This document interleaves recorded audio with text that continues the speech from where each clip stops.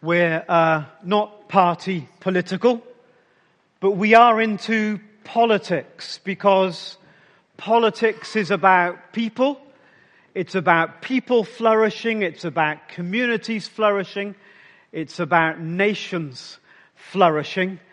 And in part, therefore, it's our core business, our core DNA. We believe that our task is to see the reconciliation, the restoration of all that is broken, that ultimately comes true in Jesus, but is lived out in the here and now through His people. So whether we like it or not, as Christian people, we're called to be engaged, and whether we've got energy for it this week or not, there's only a few days to go, and no doubt some of you are opening a political advent calendar, counting down the days with great excitement, and others of you are opening Christmas calendars with chocolate and so on. So we have been on a journey. We've had the Labour parliamentary candidate, and we've had the Conservative parliamentary candidate, and you can find those interviews burlington.church/general election. And today we're delighted to have the Liberal Democrat candidate with us, Adrian Howley-Trett, and Inga and Dr. Lockington, that are friends of this church and have supported the Liberal Democrat candidates over the years. We're glad to have all of you with us. Adrian, could you come and join me? And would you give Adrian a Burlington welcome?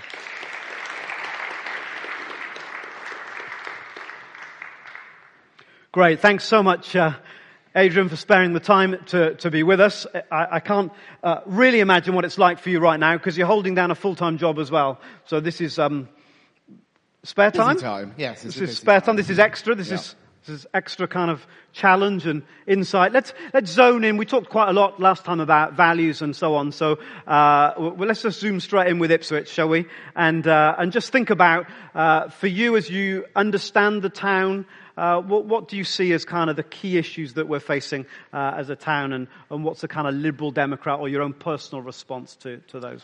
I think there are two main issues. There is obviously one particular national issue, which is Brexit. And I would add to that the climate and emergency change is just as important as that issue as well. And therefore there are lots of local issues as well. And we have to, as general election candidates, we have to be aware of those local issues, whether it's transport issues, whether it's housing, whether it's support for mental health services, whether it's education in our schools, whether it's supporting young people. Everything is important. And Ipswich has a wide range of issues, just like every other town and city across the country. So from our perspective, I think as a town, some of the issues certainly that have been talked about over the last few weeks. Northern Bypass, a good idea? No, the Liberal Democrats are very clear on that. We don't think it is the solution to transport problems in Ipswich. I think there is a holistic approach to it. There needs to be better rail, better bus services, more cycling ways, more. So it's got to be a sort of holistic approach to what's needed. And the Northern Bypass actually really doesn't actually help traffic in town. It might be something that may be part of a solution, but it certainly isn't the solution from a Liberal Democrat perspective. So what would be the major things that would help reduce the gridlock in town that we experience, especially when the Orwell Bridge is shut? I think there are two things. I think one, I obviously use the rail services a lot, and I know that the rail services out from London to towns like Ipswich and Norwich, is not great. We don't have a very good service. There are many days when there are cancellations, and I've seen that over the last 2 or 3 weeks more than anything else. So we need to be improving rail services. We need to improve bus services. Local bus services are really key, especially for people who don't drive, who are elderly, who need that support. We need to make sure those services are appropriate for everyone, and not just concentrating on those that can drive. And those that can drive, well, perhaps it's time for those to think perhaps about reducing their driving into town, using those services, reducing congestion, reducing air pollution. There is a pattern to it. It's about how to get those things to make the earth a better place and society better understanding. And that means we all have to take some individual responsibility in helping the environment. It's certainly true that a main kind of focus of your manifesto is a massive investment in infrastructure, including transport infrastructure. Correct. You talk about figures of 130 billion or some figures that just I can't compute with. Where's that money coming from? Well, this is where you have to look at manifestos, and I, as a candidate who believes that we have to have a costed and feasible manifesto, not a pie-in-the-sky manifesto. If you've read the Institute of Fiscal Studies report, it says very clearly that the Liberal Democrat manifesto is costed efficiently and feasibly. Unlike both the other two main parties, both of them promising things that actually, certainly in the Labour Party's manifesto, are just unrealistic. And that's why I believe that those costings that we have on infrastructure are based factually on what we can afford. But that also means putting 1p on income tax, and we are very honest about that. If you want to have good services, you do have to pay for them. And the only way of doing that is actually putting that 1 penny on.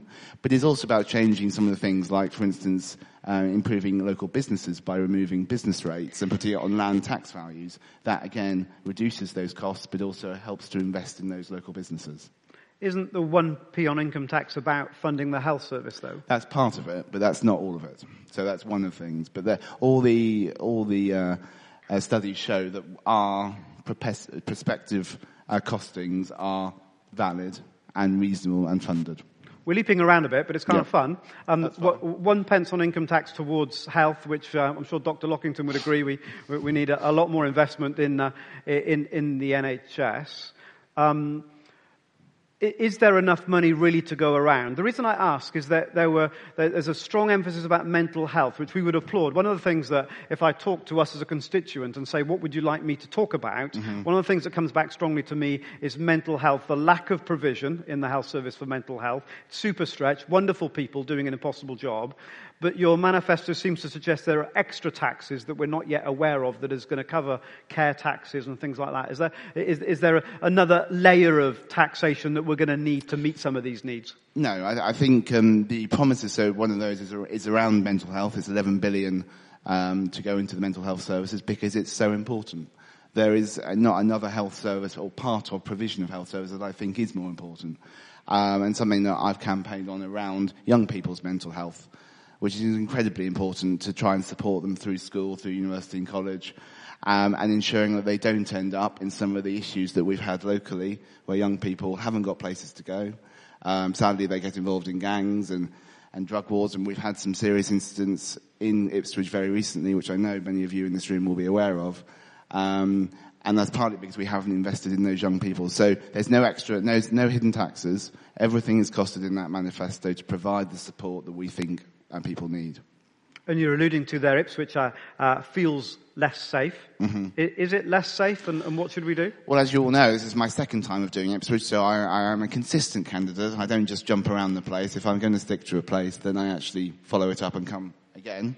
I wouldn't say it's any more less safe, particularly, but I know around the incidents, around some of the county lines, drug issues that we have in this place, and this is not unique to Ipswich, is actually happening all across the southeast and actually across into other more rural parts of the county and other counties as well, and something we've got to be really worried about.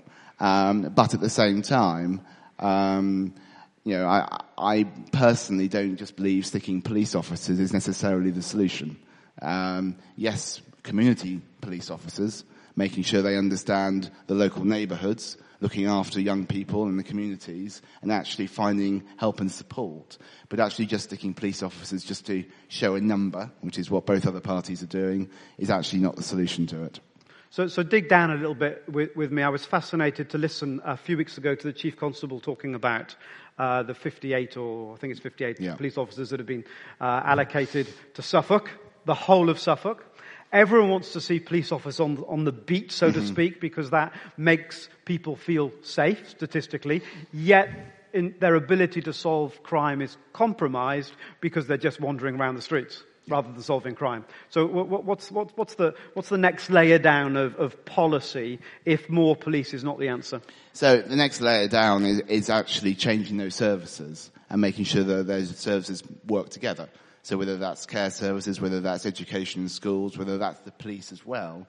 But you need to make sure that they're all interlinked. And what we do sometimes have is working in silos and not necessarily working together. And I think, yes, there are administrative burdens on the police which can be shortened. And that's why I'm more in favour of ensuring the community police, because the community police actually know what's going on the ground, rather than having borough commanders who just sit there in a desk and actually don't know what's happening actually on the beat.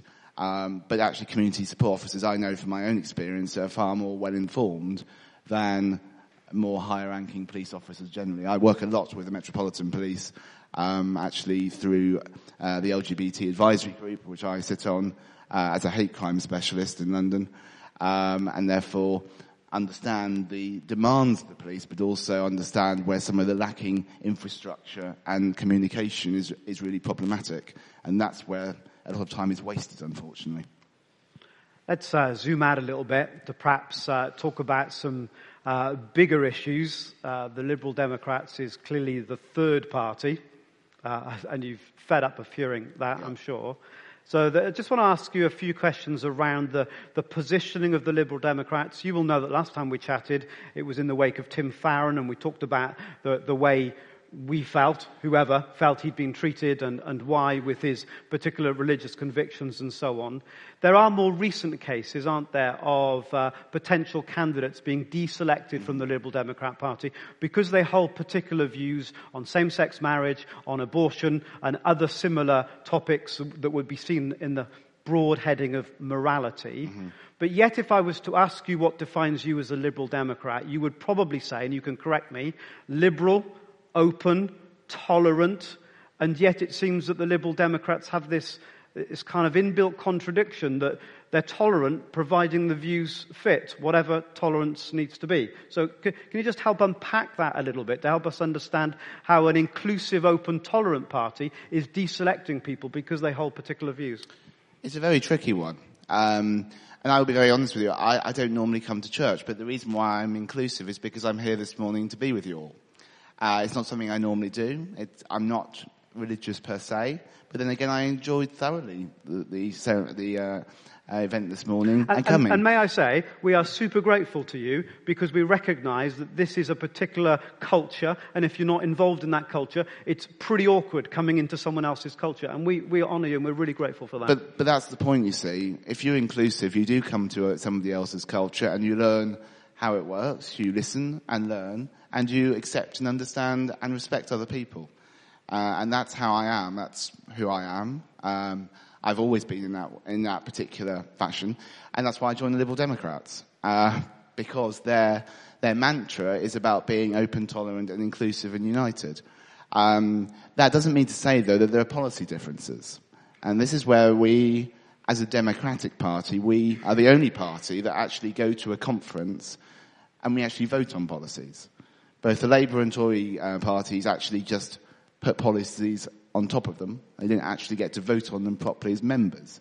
And that's one of the reasons why I joined the Liberal Democrats, because you do have that say. You do have that opportunity to object to things. And you do have that opportunity to support and campaign for things. Now, that might not be to everyone's view, but you at least have that opportunity to register a disagreement or an agreement. And I know very well, coming from my own upbringing, that there are issues around, for instance, same-sex marriage. I'm married to a man. Now, for me, that's incredibly important, because I believe that's a relationship that we should all have the opportunity to have, whether you are religious or not. But So if we just take it one step forward, so I totally agree with what you're saying in terms of being open and tolerant. Mm-hmm. But what seems to happen is that someone who is willing to be open and tolerant, yet still holds a view that doesn't fit, the party's not tolerant of people holding that view. That's how it appears to those, to some of us, to me. I won't bring anyone else into my conversation, looking in on the outside. And that's the tricky bit about being a party member.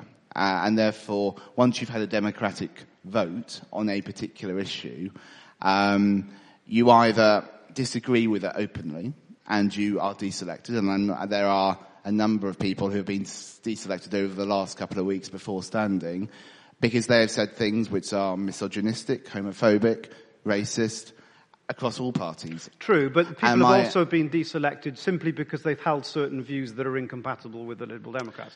And so then it appears that you're not as open and tolerant as you talk about. That's the nub of what I'm trying to... Yeah, I can see where the nub you're coming from, but I think that's the part at which you have to play the team responsibility. And if you don't agree with what the collective view of the Liberal Democrats is, then you either keep quiet and you carry on and you don't express those views, like particularly Tim Farron did at the last general election. And I was in a position where I was the one who was asked to challenge him and to sort of check on the sort of views he pronounced upon. At the same time, if you hold, and we have many different people from many different religious backgrounds in the party, who all are welcome, whether that being Sikh, Buddhist, Jew, Muslim, whatever. So there are lots of different diverse opinions, and you have to respect and listen to them, and that's why I'm here, because I know that actually within the Liberal Democrat Party in Ipswich there are some very strong religiously held views. And I respect them and I understand them, but I also accept that from a Liberal Party perspective, when you put yourself forward as a candidate, you then have to have some kind of boundaries which says, well, I may not completely agree with that, so I'm not going to emphasise the fact that I perhaps don't agree with it. And I'm afraid Tim Farron fell foul of that last time because he insisted on not actually emphasising the party line. And that's where the inclusive bit means you have to take responsibility for standing as a candidate. And that's where probably being a candidate and just being a normal Liberal Democrat member is different. You have to take that responsibility. So I may not agree with some parts of tuition fees, for example, but that was what the party agreed upon. But with so you have to then take that and approach. Tuition fees is a different level of magnitude to some of the other things that we might. Well, you may think that, but for me, I would say the same-sex marriage and LGBT rights are far more important in our party currently, and that's something that's a mantra that we have within our equality and inclusive party. That is something that you may say that from the other two parties' perspective, we have issues around Islamophobia for the Conservatives and we have issues around anti-Semitism for the Labour Party. Far more in the media than any issues around the Liberal Democrats. And I think possibly that's a way to look at it and see, well, actually, there aren't those sort of level of issues in the media because perhaps they don't exist in the Liberal Democrats because we are more inclusive. Okay, great. Thanks for just exploring that with us. So let's continue this bigger thing that's sort of where the Liberal Democrats are positioned. We're in this really ironic position, aren't we? That if someone really wants to remain in Europe, then you are their party because you're clear, but voting for you almost certainly means in Ipswich that the Conservatives will get in and we will be immediately out of Europe. So a Liberal Democrat vote ends up being meaningless? No. And I think this is where, to be honest, if we're ever going to change the way our party politics is run, it means that at some point, at some general election, people have to actually stand for what they really believe in and not just vote for the least worst option. And this is an example where we're at a point where if there had been an agreement between Labour and Liberal Democrat parties to stand only one candidate in certain seats, I would have been up for doing that. Unfortunately, between the leaderships of both the Labour and Liberal Democrats, there was not an agreement. There was agreements like, for instance, between the Greens, the Liberal Democrats and Plaid on 60 seats to actually only have one candidate. So it's possible. But I'm afraid the tribalism that exists, certainly within the Labour Party, means that they would never do a deal with the Liberal Democrats. And even where they've really got no chance of winning, like somewhere like Brighton Pavilion, with the Green Party leader Caroline Lucas, they still haven't stood down for her. So it sort of gives you an idea of where we're at, where it is actually really quite a difficult issue. But I'm being very honest with you, in the sense that if there had have been some kind of relationship between the two remain leading parties, then I would have stood down. But I also then give you the other part of this, where I feel very strongly that people have the right to have a choice of options to vote for. It shouldn't be down to the two big parties. We should have a range of parties, because people have the right to choose the party they really feel strongest to. And if I wasn't standing in Ipswich, I think there would be a lot of people who would feel that there wasn't a party for them to vote for.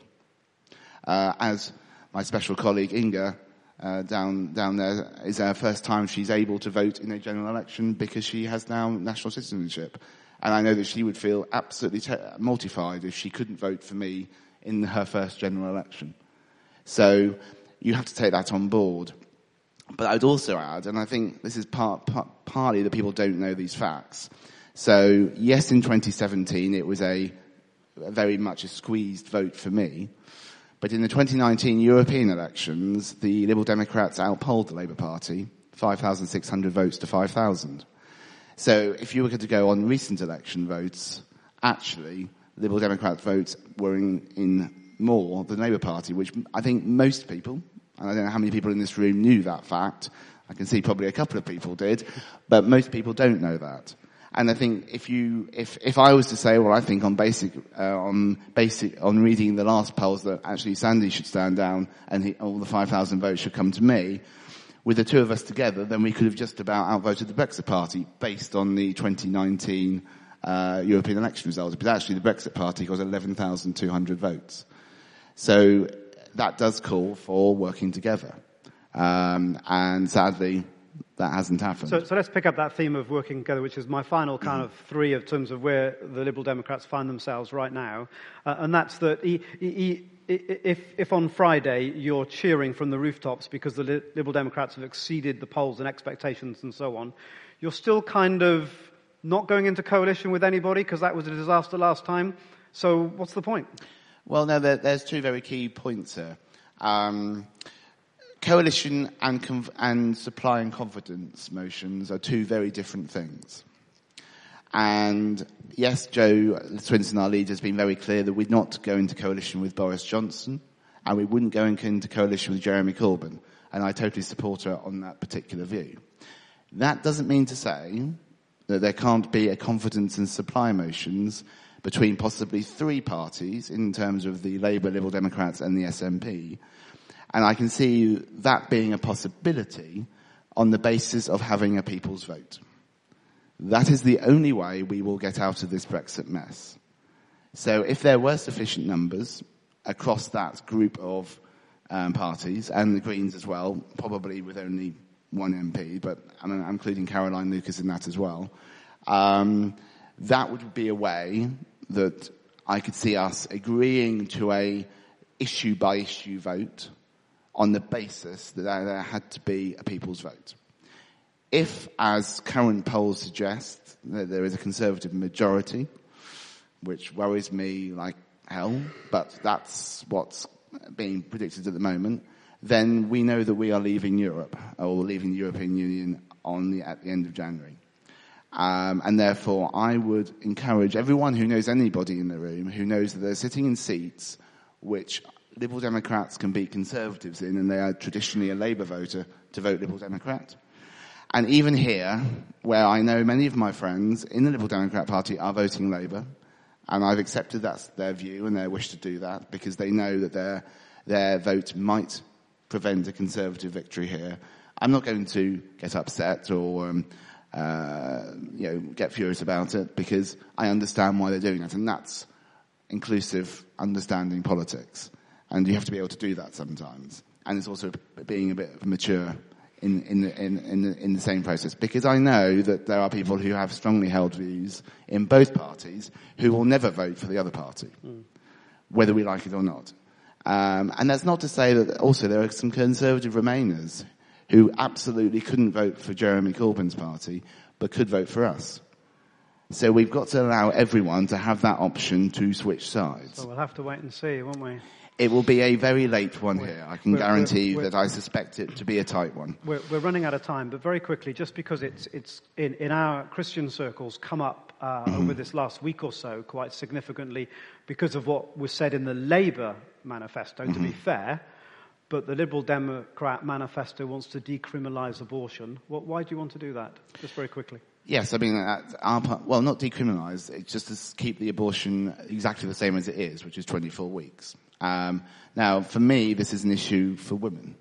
I don't think any men should be writing in. And the most amount of emails I'm getting are from men telling me how I think a woman should be treated. And I don't think that's my point to do that. It should be down to a woman's decision to make that decision for themselves and for their own situation. That's not something that I can decide on. Given that the Liberal Democrats are such a great fan of Europe, why don't we bring the 24 weeks down to more of a European average?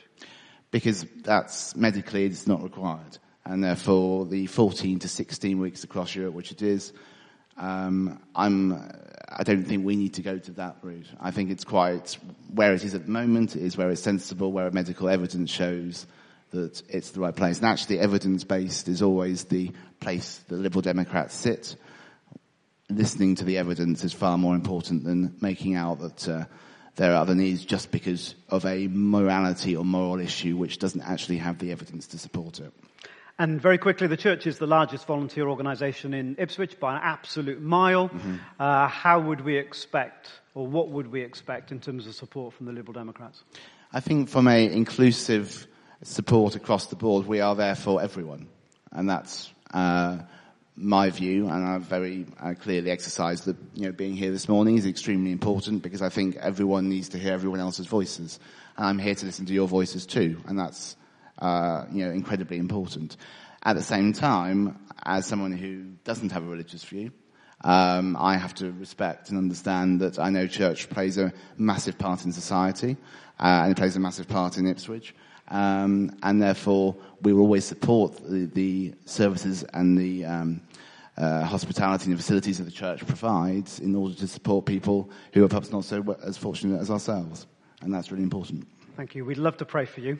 We super appreciate people like yourself who are willing to get involved. You're not just talking, you're getting involved. You're seeking to serve in public life, and we respect and honour that. So let's pray, everybody. Father, we thank you for Adrian, and we thank you for all the people that he represents who are willing to fight, to get involved, to serve in order for the flourishing of your world. So give those people across every political party, give everyone involved wisdom and mercy and compassion and insight in bucket loads, we pray.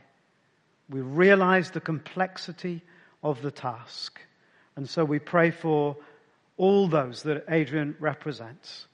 And for him too. We thank you for his presence with us this morning. In Jesus' name. Amen. Would you show your appreciation to Adrian? Thank you very much. Thank you very much indeed. We appreciate that.